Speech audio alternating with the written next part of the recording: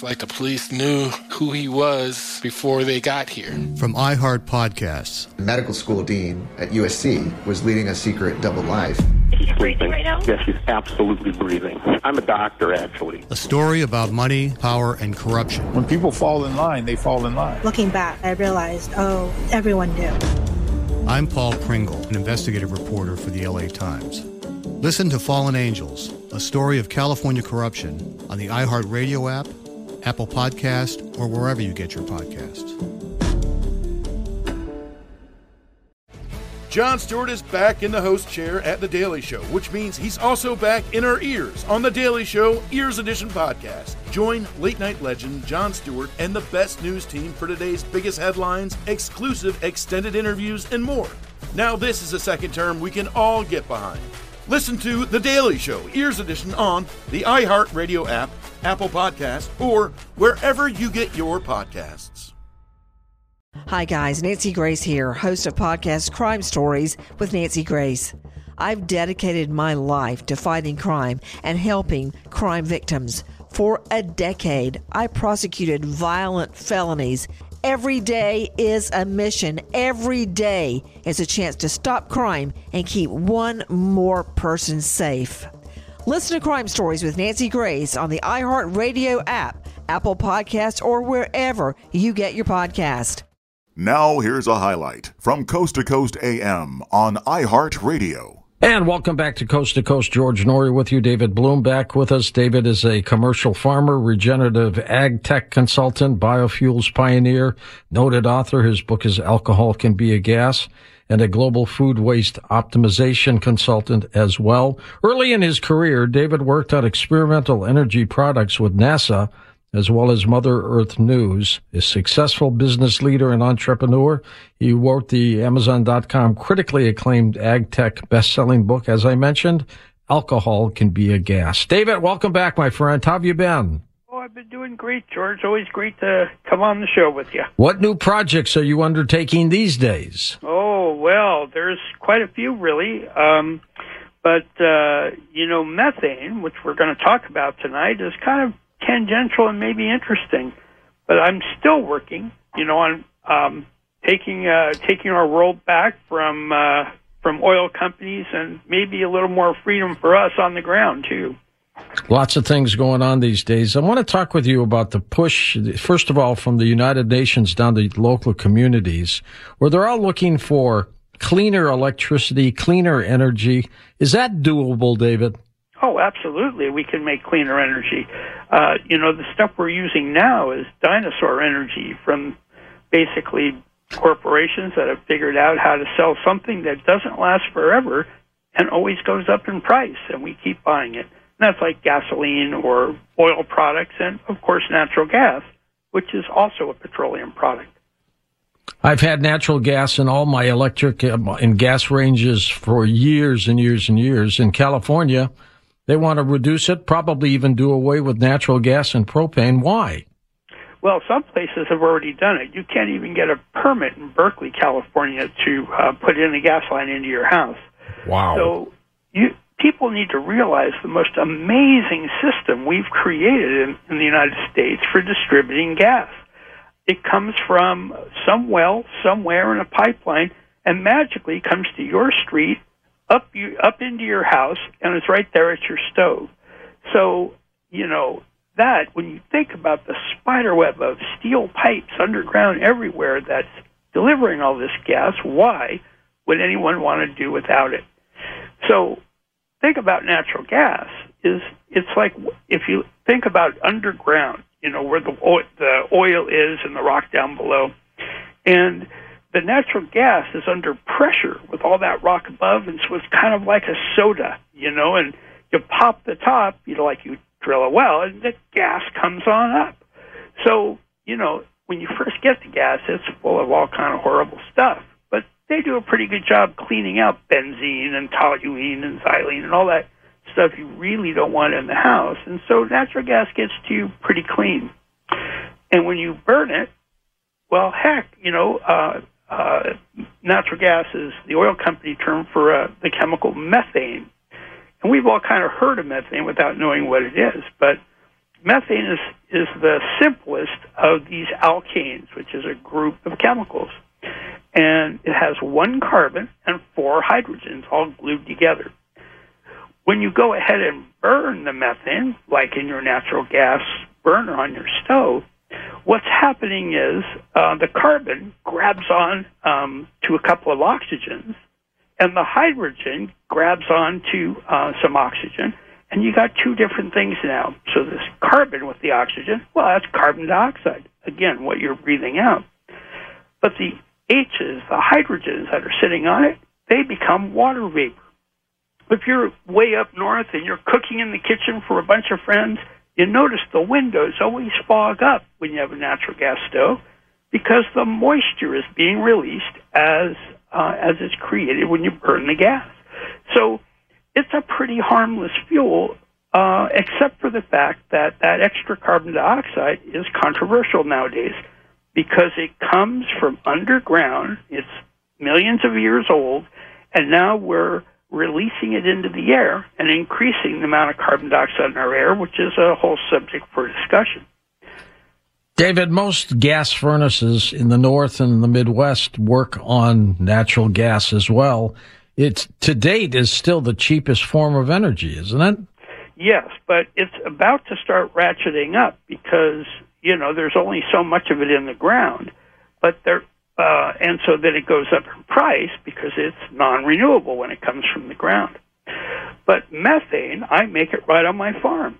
I have a 100-foot long bag I've made out of pool liner, and I put plant matter in from my alcohol plant, the waste products after I've made the alcohol, and it goes in there, and it's underwater in this bag, so it starts rotting without air. And so when things don't have air and they're rotting, instead of giving off other things, they give off methane. So my methane that I use to power my still comes from plant waste, weeds, grass, whatever. In my case, apple pulp, that I'm making alcohol from. Well, the peels are left over at the end, and I throw it in the methane digester and it powers my still. So I'm not even using the utility company's gas to make my alcohol for fuel. We started talking about this incident. Drugs and officials cover up. You couldn't believe it. From iHeart Podcasts.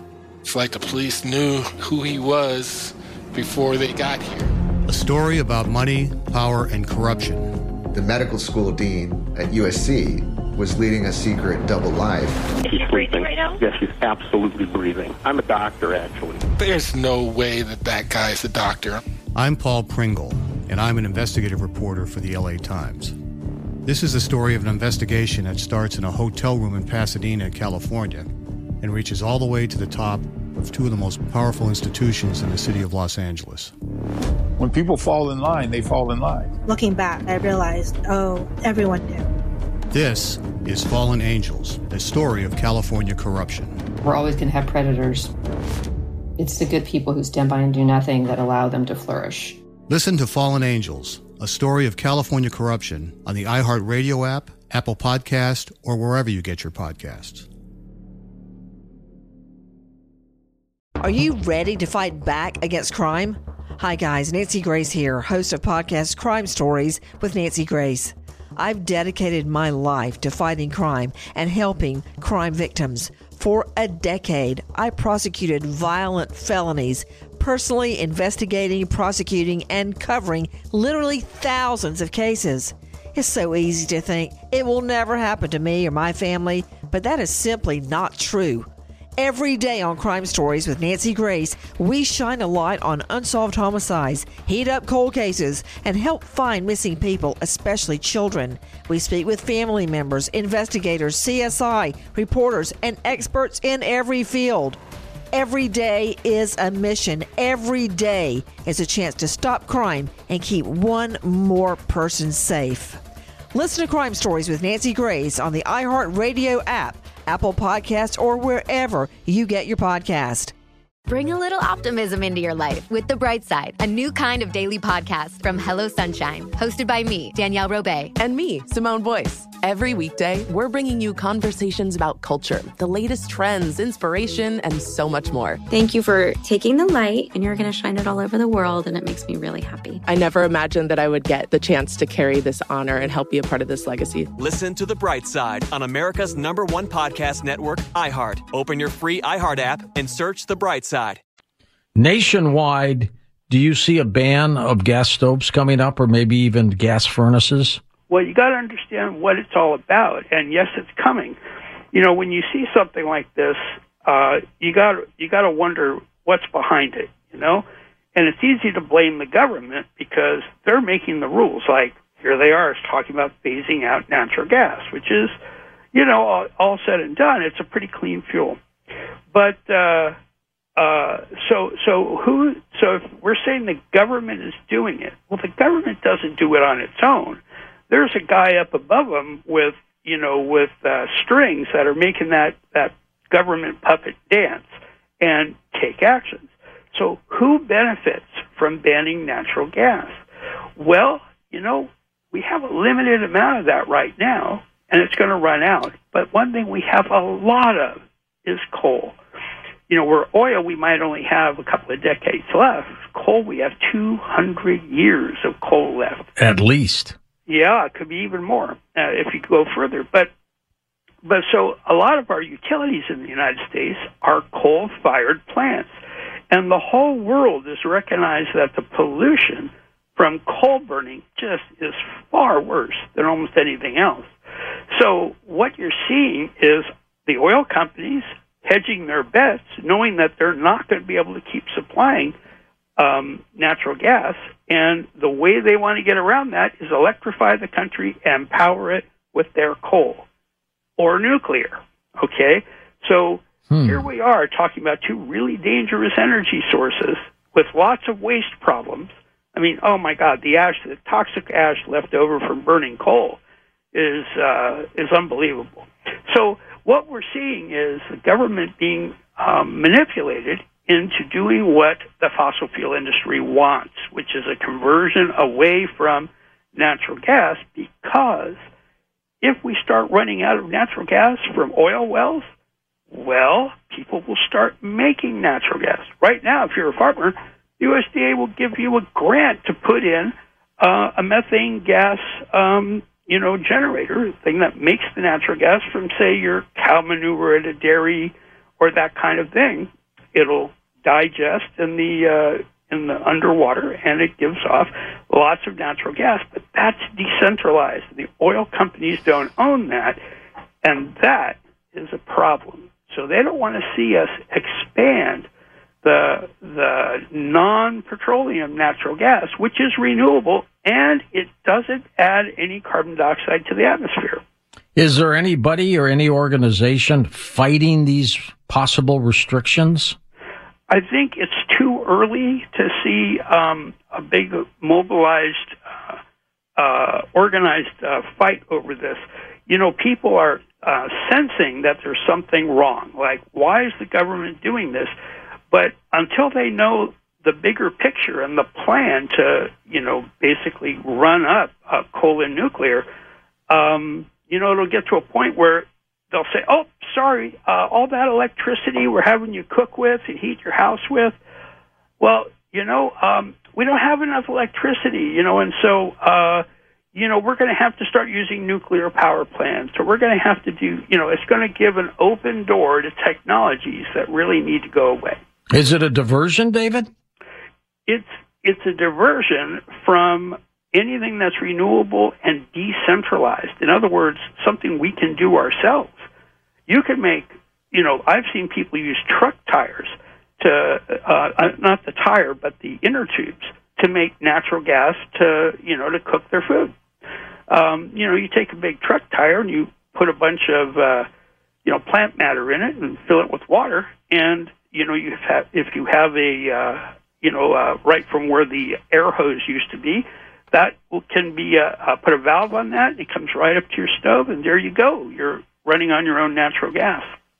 So methane is a good thing if it's made from plant matter, and it's really negative if it's made underground. So where does methane come from? Well, methane in the atmosphere comes, the two top sources are drilling for oil. When they hit the deposit, there's enormous amounts of natural gas just going up into the air. And then the ongoing operation of an oil well is the second biggest source of methane in the air. But number 3 is a big surprise, which is landfills. Aha. All that organic matter that we how do you capture it though? Well, they do that right now all over the country. They sink pipes into the they cover the top with a rubber membrane, and then they sink pipes into it, and it pumps out all kinds of methane.